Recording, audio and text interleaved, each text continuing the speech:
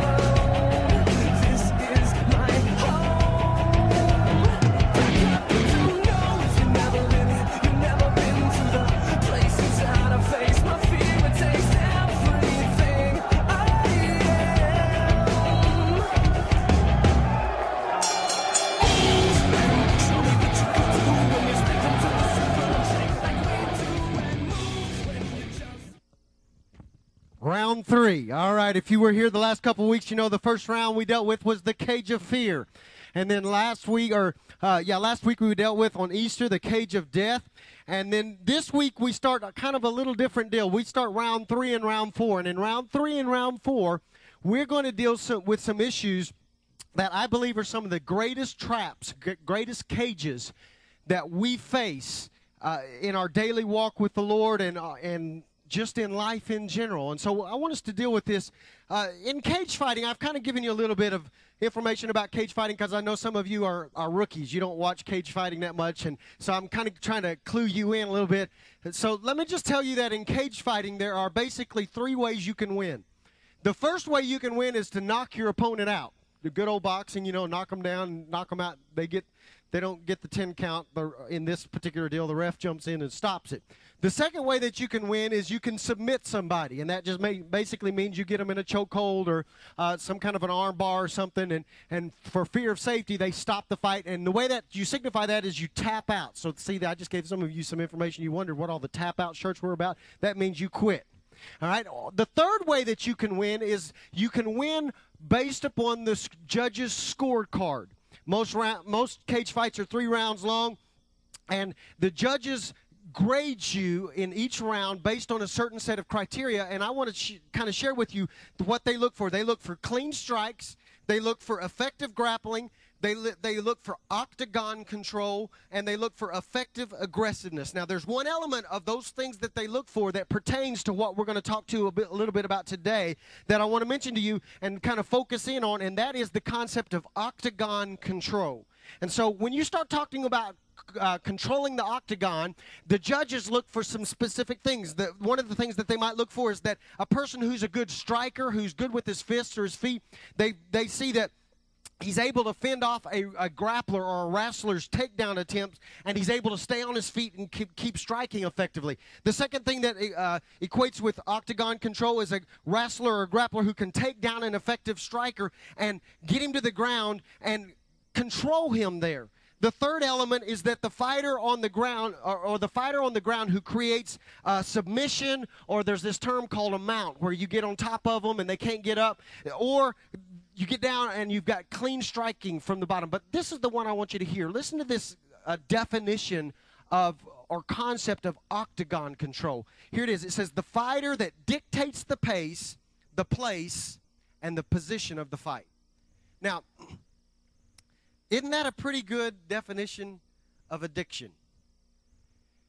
Addiction, when we have an addiction in our life, it dictates the pace of our life, the place of our life, and the position of our life. And so we've got to be aware of becoming addicted to things. Now, I just want to say this to you. I've never heard anybody in church preach about addiction. All right, I've never heard anybody even deal with the concept of addiction like we're going to deal with today. And it may seem odd to you that we would take the time in a church service on a Sunday morning to deal with the concept of addiction, because aren't we supposed to be the free ones? Aren't we supposed to be the ones that have no chains? Aren't we supposed to be the ones that are walking around in total liberty and freedom? But the reality is that addiction is running rampant, not only out there, but inside the church. We find so many folks that are addicted, and I found some statistics that I think are interesting, because we are naive enough to believe that these statistics only deal with people that don't know Jesus, when we're discovering that the reality is that the same statistics that hold true out there a lot of times, unfortunately, hold true within the church as well. For instance, in the United States of America, did you know that there are 2 million compulsive gamblers who just can't stop gambling? There are 16 million people with compulsive sexual behaviors. Think about that a moment. 16 million people addicted to some kind of sexual behavior that is viewed by society as destructive. Then we find out there are 4 million binge eaters that deal with their self-esteem issues by eating on a binge. 1 out of 20 people are addicted to drugs. Think about that for a second. 1 out of 20. Then we find out that 1 out of 4 men are addicted to tobacco. Whether they're dipping it or smoking it, 1 out of 4 men. 1 out of 6 women are addicted to tobacco. Then I found out that 1 out of 14 abuse or are dependent on alcohol. And you're sitting there going, well, what does this have to do with me? Just hang on. Because I found out that 4 out of 5 people use caffeine. It's a drug, by the way.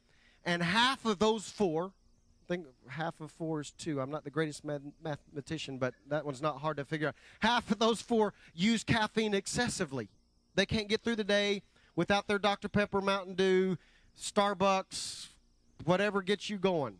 And then I also found out this one will really hit you. 1 out of 20 compulsively shop. They can't stop. Yeah, I know. We're trying to deal with it.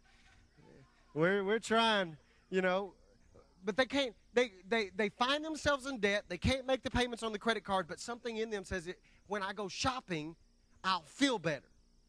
And so we find out that the cage of addiction is not limited by race, it's not limited by gender, and it's not limited or restricted by religion. And so we need to talk about that, because I believe that some of the most addicted people in the world attend church on a regular basis. Because we're looking for answers, and we're trying to find out how we can stop. See, addiction is defined as this. Addiction is defined as being unable to stop even when you want to, even though you recognize the negative impact something has on your life. If you can't stop, even though you know it's hurting you, you're addicted.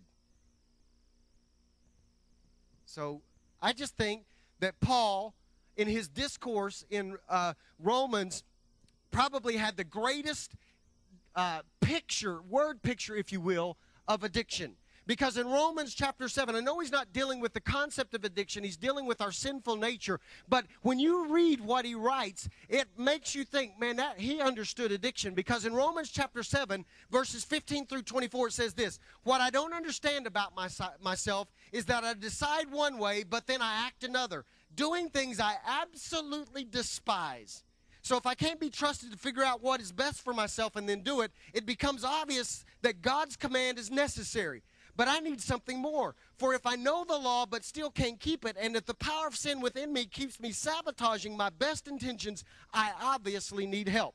I realize that I don't have what it takes. I can will it, but I can't do it. Doesn't that sound like an addiction to you?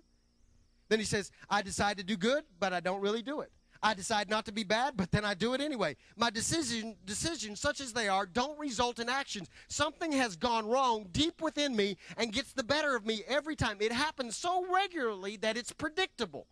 The moment I decide to do good, sin is there to trip me up. I truly delight in God's commands, but it's pretty obvious that not all of me joins in that delight. Parts of me covertly rebel, and just when I least expect it, they take charge. I've tried everything and nothing helps. I'm at the end of my rope. Is there no one who can do anything for me? Isn't that the real question?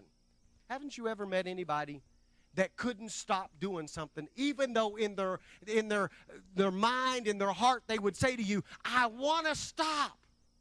I don't want to go through the drive-thru at Starbucks. I don't want to go buy the tobacco. I don't want to drink 900 Dr. Peppers today. I don't want to overeat today. And yet, when they sit down, they can't stop. Addiction is unlimited in its reach in that I have discovered that no family is off limits. Do you realize that addiction knows no barrier? Your family is not safeguarded against addiction just because you pray about it and say, well, hope for the best and hope that addiction will never come to my house. I got news for you. No family's off limits. My family has been impacted by addiction. This is going to sound trivial, but it's still the truth, and the truth is I'm a recovering addict. And I know this is going to sound trivial, but I was without a doubt addicted to Mountain Dew. No doubt about it. There's a rap song by KJ52. I know most of you don't know who he is, a Christian rapper, but he's got a song called Addicted to Mountain Dew. I was bona fide addicted to Mountain Dew. When the first thing you do in the morning when you get up out of bed is walk to the kitchen and get a Mountain Dew and drink the whole thing, and then you drink them all day long, including the 5 or 6 refills you get at lunch, and then the last thing you do before you go to sleep at night is go get a Mountain Dew, you're addicted. You know what I found out? Caffeine ages your brain. So I'm only 40 in my physical body, but I'm probably 80 in my brain because I was drinking about 18 Mountain Dews a day. And I came to my senses one day and said, you know what, I can't keep doing this. Now, fortunately for me, recovery was quick. I decided one day I wasn't going to drink Mountain Dews any longer, and I didn't. I had one day of headaches, and it was done, and I think I may have drunk one Mountain Dew since then, and that's been 5 or 6 years ago. So that I know that sounds trivial, but I was addicted. Julie and I have been talking. I'm not so sure we're not all addicted to something. But it gets worse than that. My family has had, members of my family have had addiction that have controlled and ruined their life. My dad wrote this little account a couple years ago, and I want to read this to you about one member of my family. My dad wrote this. He says, I watched the small red-headed freckled-faced boy grow up. He attended the church I pastored and the summer youth camps I directed. As a teenager, I took him on 2 mission trips to Monterrey, Mexico. I watched him play high school sports, basketball, and baseball. He was good. He wanted to be a coach. I even tried to get him to the Southwestern on the old 10th Street location on a baseball scholarship. He started drinking during his senior year of high school. He attended a small rural Oklahoma school. There were only 8 in his graduating class. That was dominated by students with nothing to do but experiment with alcohol and drugs. His drinking continued until after graduation, until it led to his first car wreck. Was he driving or not? No one really knew it, or at least they wouldn't say. The results, one teenager was dead, and he was in the ICU unit at the University of Oklahoma Medical Center with a severe head trauma and a broken collarbone. They didn't even set the brake because there was no need. They didn't think he would survive the head injuries. God intervened, and slowly over a period of weeks and months he recovered. Surely that was enough to break his alcohol addiction and dependence, but not quite. He continued to drink and experiment with drugs and began a downward spiral that took a toll on his health and his life. He became a meat cutter, a very hard worker, but he couldn't hold a job for very long. You see, money was just a tool to get the next drink. His friends led him deeper and deeper into alcohol-dominated culture, fights, drugs, and more accidents, jail time for possession, drunken binges, a suspended driver's license, promises to quit. These were repeated time and time again. He married Debbie. I performed the ceremony. They had 2 children, Teresa and Jeremy. He divorced Debbie, remarried her again, and divorced her again. The alcohol and drugs were always to blame. I tried to help. I gave what I could. He became a con artist in obtaining sympathy and money. I helped him get into at least 2 detox centers, including a Midwestern Teen Challenge facility. He'd dry out and return to alcohol. He became so involved in drugs that the only way to avoid prison was to become an informant for the narcs. Now his very life was in danger. That scared him away from the drugs, but not from drinking. He betrayed his friends, his mom and dad, and me over and over and over again. He took, never repaid, and drank. Finally, he betrayed the people who helped raise him, stole their checkbook, committed fraud, and spent 1 year in a medium-security prison in Granite, Oklahoma. I visited him and listened to him as he told me how he had changed. When I'm released, no more alcohol or prison for me, he commented. He was released and drunk in 3 weeks. It happened over and over again. He lost his family. His son Jeremy, who is now addicted to alcohol himself and who now is facing 30 years in the pen for something he did while he was drunk, has nothing to do with him. His son Jeremy has now done the same thing that he did. He's now he lived in a relationship that produced a baby out of wedlock. Now there's a grandson that this guy has never even seen. He fled charges on non-payment of child support, and he lived for months in Texas in a tent. That's how bad it got. Is he got so caught up in this cycle of addiction that he literally lived for months in the woods in Texas in a tent. He has the scars from spider bites to prove it. It just about killed him. He has cirrhosis of the liver, seizures from his car wreck injuries, high blood pressure. He's lost half of his right ear in a fight. And at 48 years old, at the time that my dad wrote this, he looked 68. Surely at the bottom, he would look to God and others to find release from alcohol. And though I love him and pray fervently for him, even as I write this, he is still slowly committing suicide with alcohol and his drunken vengeance. He could not quit. He could quit drugs, but he couldn't quit the drink. When he's sober, you would like him.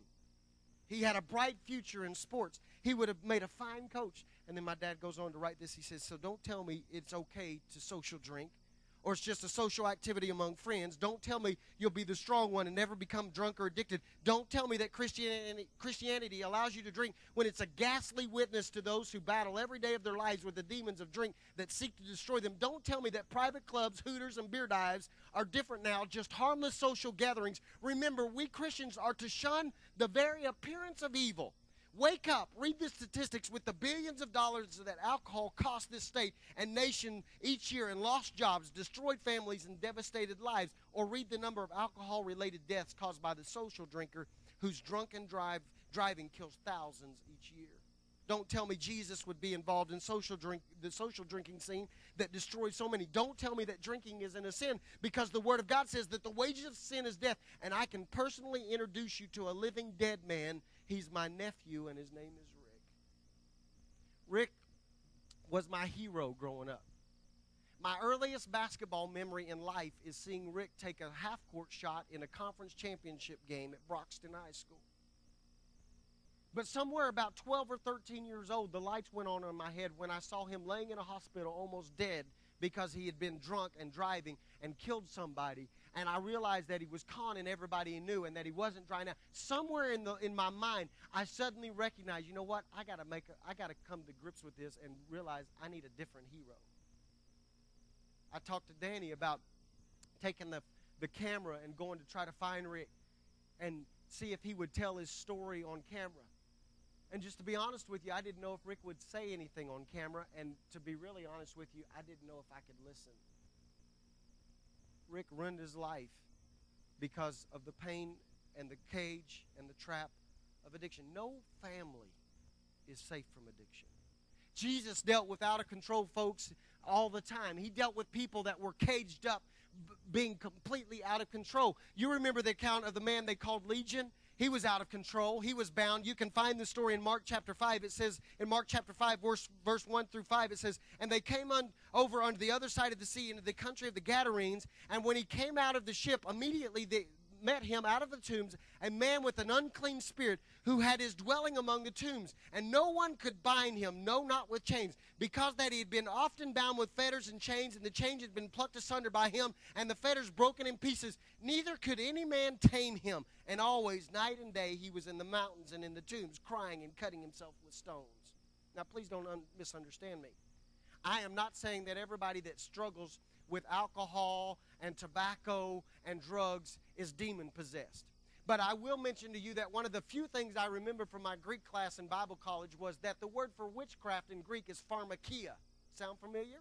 It's where we get our word pharmacy. And so I understand, and I do believe that there is a spiritual connection between what happens with somebody when they're dealing with drugs and what happens in their spirit. So I understand that. But I am not saying that everybody that is addicted to something is demon-possessed. What I am saying is you need to look at the story again and see the uncontrolled status or state of this young man. Something was controlling the pace and the place and the position of his life, and it destroyed him. Who wants to live in a cemetery? Who wants to be bound all the time? Who wants to cut themselves all the time? So I think whether this guy was addicted to something in particular or not, his story, his experience is the perfect picture of addiction because he was out of control. Now, what I want to do this morning is I want to offer you some hope because I do believe that addictions can be broken. I do believe there is hope. I just have this suspicion that somebody in the room this morning is sitting here who's been dealing with the same addiction for years. Nobody may even know what you're dealing with. Maybe you've hit it that well. But I got hope for you this morning. Things can change. There's power available to deal with addiction. I've been listening. I want to mention a couple things to you. I've been listening to these Christian counselors who've been doing some really cool studies about addicts, and they're using brain imagery. This really caught my attention, was very interesting to me. Maybe you don't care, but just humor me for a moment. I think this is very interesting.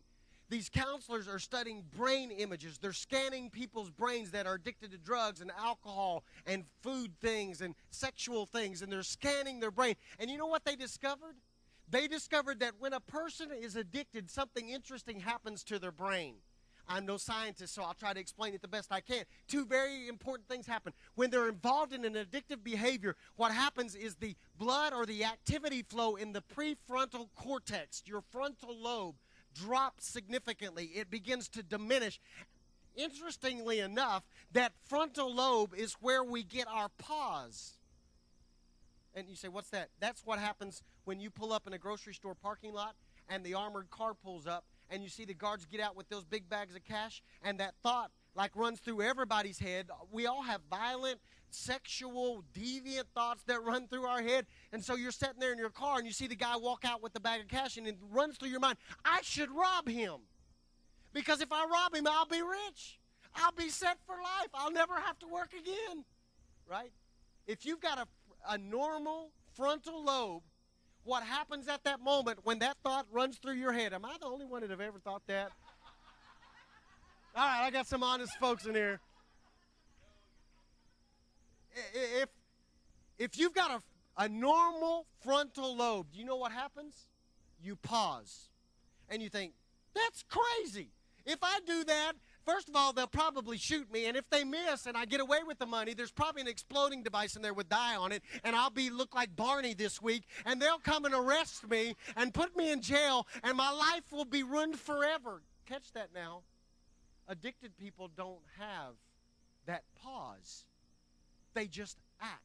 The second thing that happened that I thought was interesting is when that prefrontal cortex drops in activity, there's an area of the brain called the cingulate.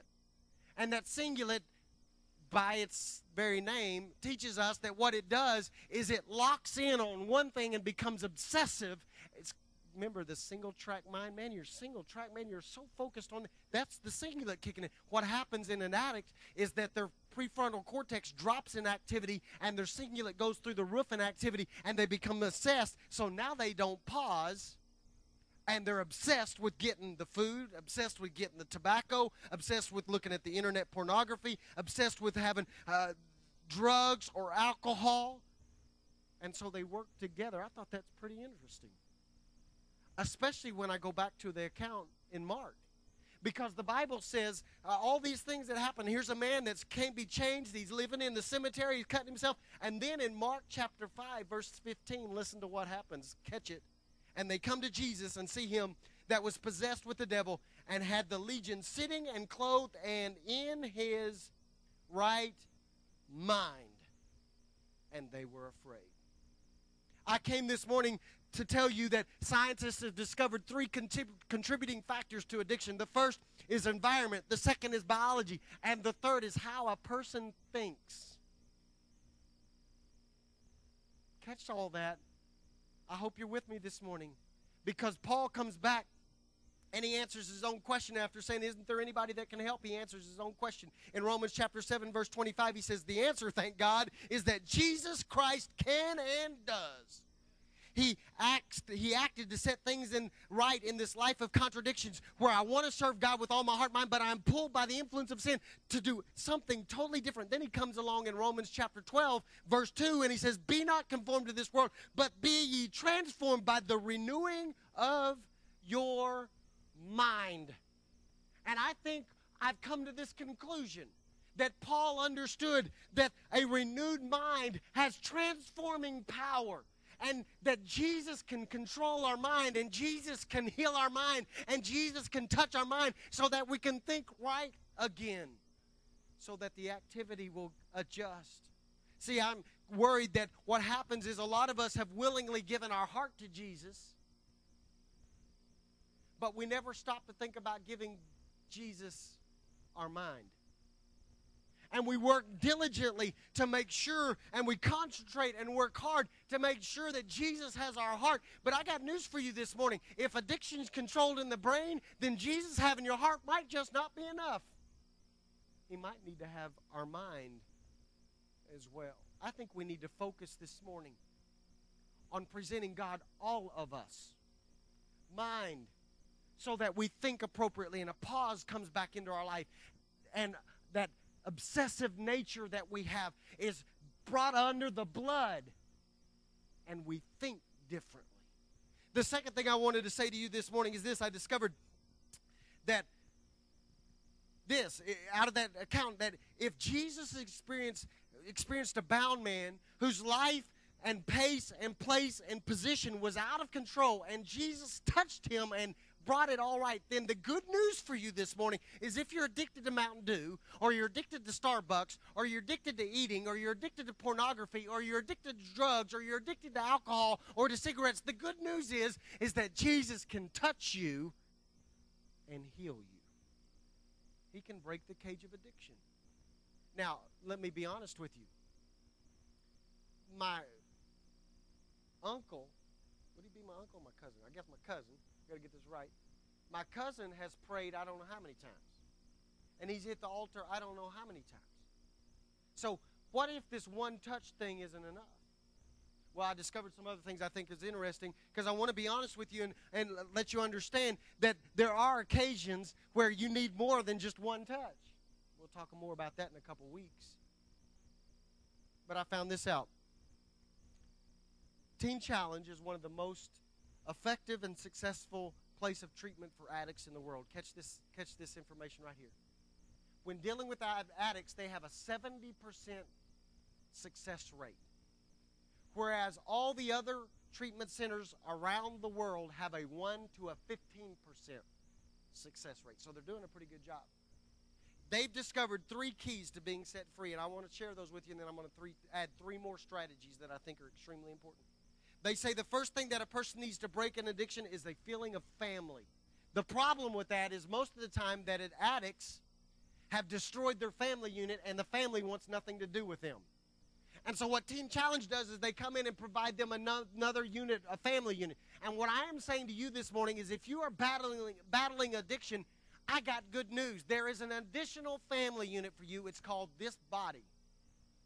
Ecclesiastes is very clear in chapter 4, verse 9 and 10 and 12. It says, 2 are better than one because they have a good reward for their efforts. For if either falls, his companion can lift him up. But pity the one who falls without another to lift him up. And if somebody overpowers one person, 2 can resist him. A cord of 3 strands is not easily broken. I want you to understand something. God has placed you in this body so that it becomes a family unit for you. I just want to shake off the myth of church attendance. You just think that you just happened coincidentally to arrive today on the same day that some other folks coincidentally decided to attend worship, and so we're rubbing elbows with people that we coincidentally bumped into. That is not the picture that God has painted for us for the body. In fact, in 1 Corinthians chapter 12, this is what it says. God has set the members.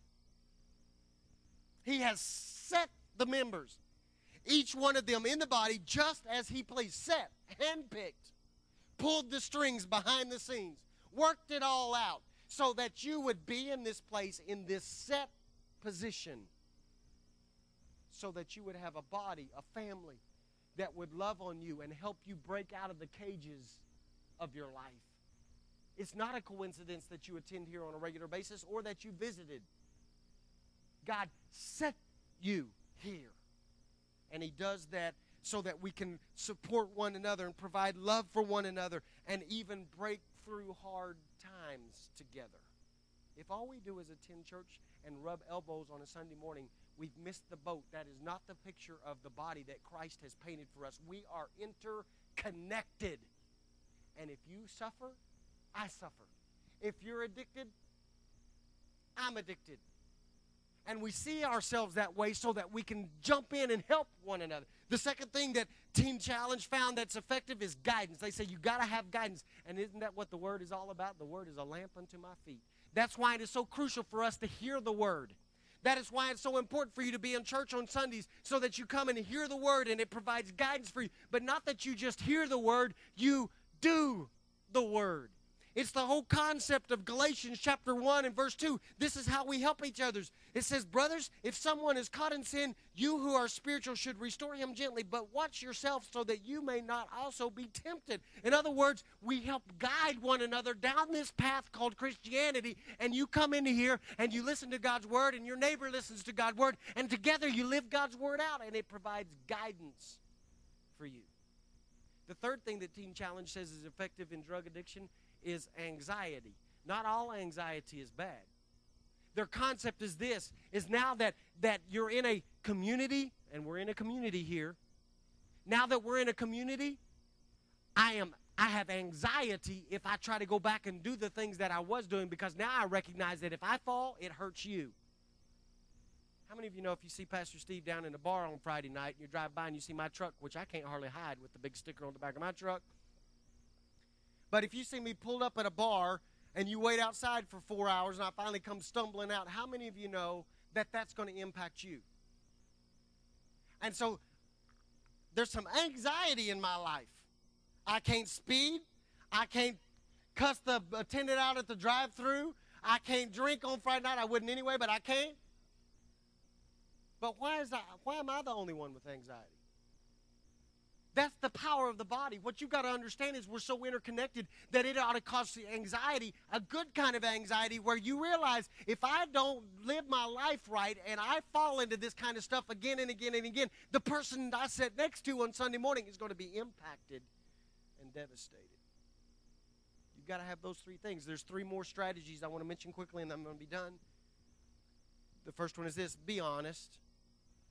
How many of you recognize that the greatest kind of deception is self-deception? You know the only people you can't fix? Those that won't be honest. Oh, I don't have a problem.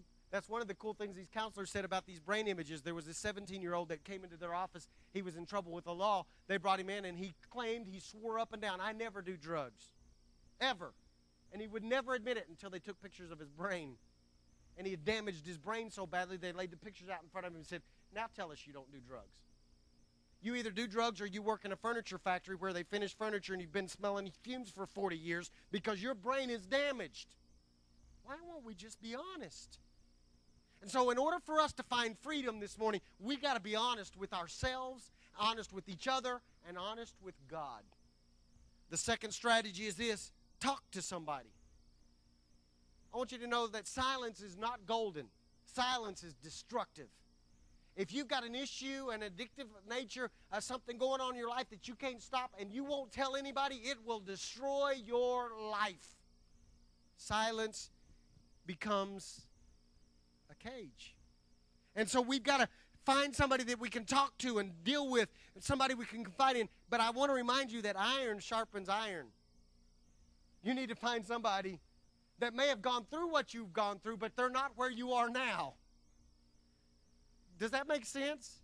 Like if you're addicted to Mountain Dew, I don't want to go riding in the car with you if I'm addicted to Mountain Dew, because you know what's going to happen? We're going to go get a Mountain Dew.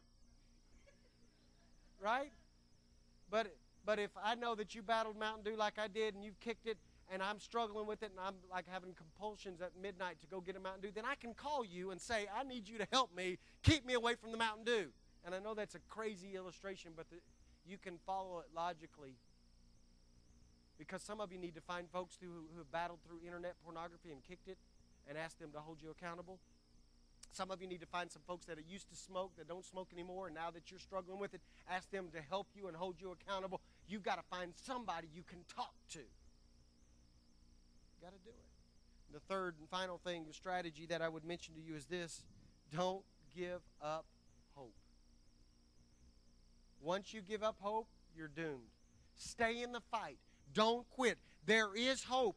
I want to tell you this morning, if Jesus can take a man who was living in the cemeteries that nobody could control and he can change that situation, then there is hope. He can change our situation. Galatians chapter 5 verse 1 says this: Christ has set us free to live a free life. So take your stand. Never again let anyone put a harness of slavery on you. So he's saying that we should have no master but Jesus. And so my question for you this morning is this: who's your master? Because if anything that you serve is your master. So some of you are sitting here right now thinking, this is the stupidest thing I've ever heard. There's nobody in this room addicted. Really, who do you serve? I served Mountain Dew for about 15 years. Not anymore. Maybe yours is something trivial like that, or maybe it's really deep. But if you are serving them, you can't stop, then you're addicted. And what Galatians is saying is that we should never allow anybody to determine our place, our pace, or our position but Jesus. Now, I don't know what you're facing, and I don't know what drives you to drink or drives you to eat or drives you to do the things that you do. But I do know this: most of the folks that I know that are addicted to something are addicted to that because they're looking to numb themselves. I don't want to face reality. I don't want to face my home life. I don't want to face my job. And so we shop to forget, we eat to forget, we drink to forget, we do drugs to forget, just numb me out. And so I think what we need to do is we need to institute a no-numbing policy. Jesus had the opportunity to be numb. Do you understand that in the gospel accounts that when Jesus was hanging on the cross as he was nearing the end of his life, that the Bible says that one of the soldiers or somebody went and grabbed a stick and put a sponge on it and dipped it in wine?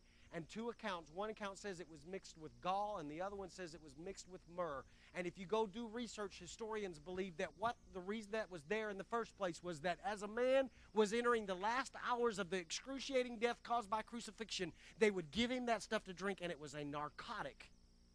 And it would numb him so he wouldn't have to endure the pain. Do you remember what happened? Jesus refused.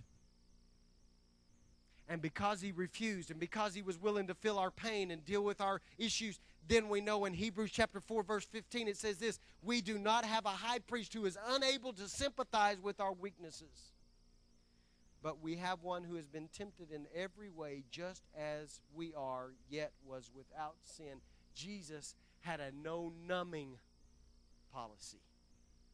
And I know there are things in your life that you wish you didn't have to face and you wish you could numb out. But I want to tell you this morning, we've got to follow Jesus' example and refuse to numb ourselves and turn to him instead and allow him to set us free. This is a dangerous topic to talk about in church. Some of y'all looking at me like I'm crazy. But I know this: every church I've ever been a part of, there were addicted folks attending. Where a better place to go if you're addicted than somewhere you can get some real help? How do we do that? We love on one another. We assist one another. We talk to each other. We fight for one another. See, I know you don't wear the karate gi to church on Sunday. I guess I'm the only one brave enough to do so or crazy enough to do so. But the truth is we are in a fight. But we're not fighting alone. We're supposed to be fighting together. Not with one another, but with one another. You caught that, right?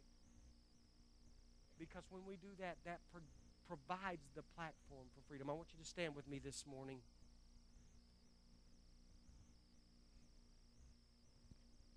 There's something else I learned about addiction, and that's this: addiction carries with it a lot of shame. Did you hear what I said? Addiction carries with it a lot of shame. Let me just tell you this morning, you're in a safe place.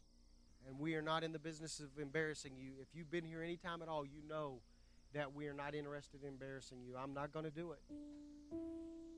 But I do want to give you the opportunity to have help. So I want every head bowed, every eye closed, nobody looking around. This is between you and God. I'm asking you to be honest with yourself and with the holy God that has enough power to break that chain off of you in one instant. Nobody looking around. If you're here this morning, you say, Pastor Steve, I'm dealing with an addiction. I'm not asking for specifics. I'm not going to break it down. If you're addicted to drugs, raise your hand. If you're addicted to cigarettes, I don't want to know what you're addicted to in this case, because it's all equal. It's an addiction. And so if you're here and you say, Pastor Steve, I'm addicted and I need help, I want to get out of this cage. If that's you, I want you to raise your hand quickly and pull it back down. Nobody's looking around. There's one. Anybody else? Yes, there's 2, 3, 4. Anybody else brave enough, honest enough to admit? 5. Yes. Anybody else? Every head bowed, every eye closed. Listen to me. I'm going to say this and then I'm going to pray. Get help. Talk to somebody. The people you're standing next to, find out who they are. Get involved in their life and allow this body to heal you. It can happen. But I'm also going to pray right now that Jesus is going to renew your mind. If you've asked Jesus into your heart already, then what I'm going to ask you to do right now is not to pray about your heart. Pray about your mind. That God will renew your mind in one moment. Father, right now, I pray for those that lifted their hands that are dealing with an addiction, something they cannot stop. They tried to stop. Maybe they prayed in times past. Maybe they've even talked to folks in times past. And they're at the place where they're wondering if there's any hope. God, this morning I pray in the name of Jesus that they would hold on and that hope would invade their spirit right now.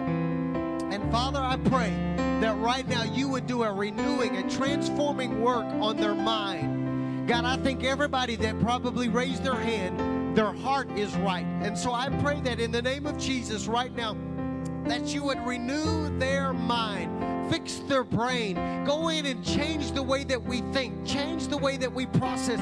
Give us our pause back where we stop and think for just a moment before we act. Allow us not to become obsessed or focused on that thing so severely that we can't stop. God, I pray in the name of Jesus that you would renew our mind. If you can help a man who was out of control, who had chains on and would break them that nobody could deal with or handle, then Father, I pray in the name of Jesus that this would be the day of breakthrough. And as they honestly admitted before you, God, I pray that now that honesty would lead to freedom in their lives and that they would have no master but the Lord Jesus, and he would control the pace and the place and the position of their life. Father, I pray that you'd send individuals into their life right now. You've set us in a body. You handpicked us to be in relationship. So I pray that you would send people into our lives right now that would speak to us and hold us accountable and help us to break every chain off of our life and to be made new. In Jesus' name. Would you pray with this with me out loud? Dear Jesus, I give you my heart. I ask you to be the Lord. I ask you to be the Savior of my life. But I go one step further. I ask you this morning, transform my mind. Heal the way I think. Cause there to be a pause again. Cause there to be anxiety again. Allow my conscience to kick in. Now, will you pray this with me? Dear Jesus, protect my family, my immediate family, and this extended family. Help us to fight out of the cage of addiction so that you are the Lord and no one else is our master. In Jesus' name.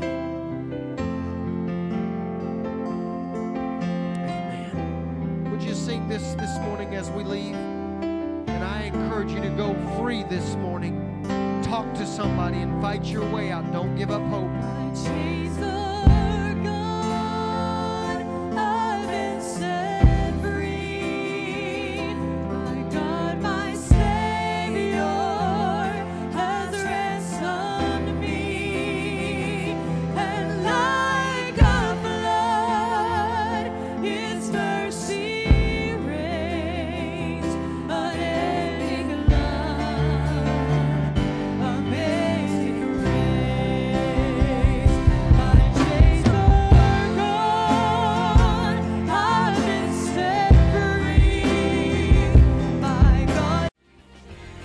It's been a privilege to have you join us for this time of ministry.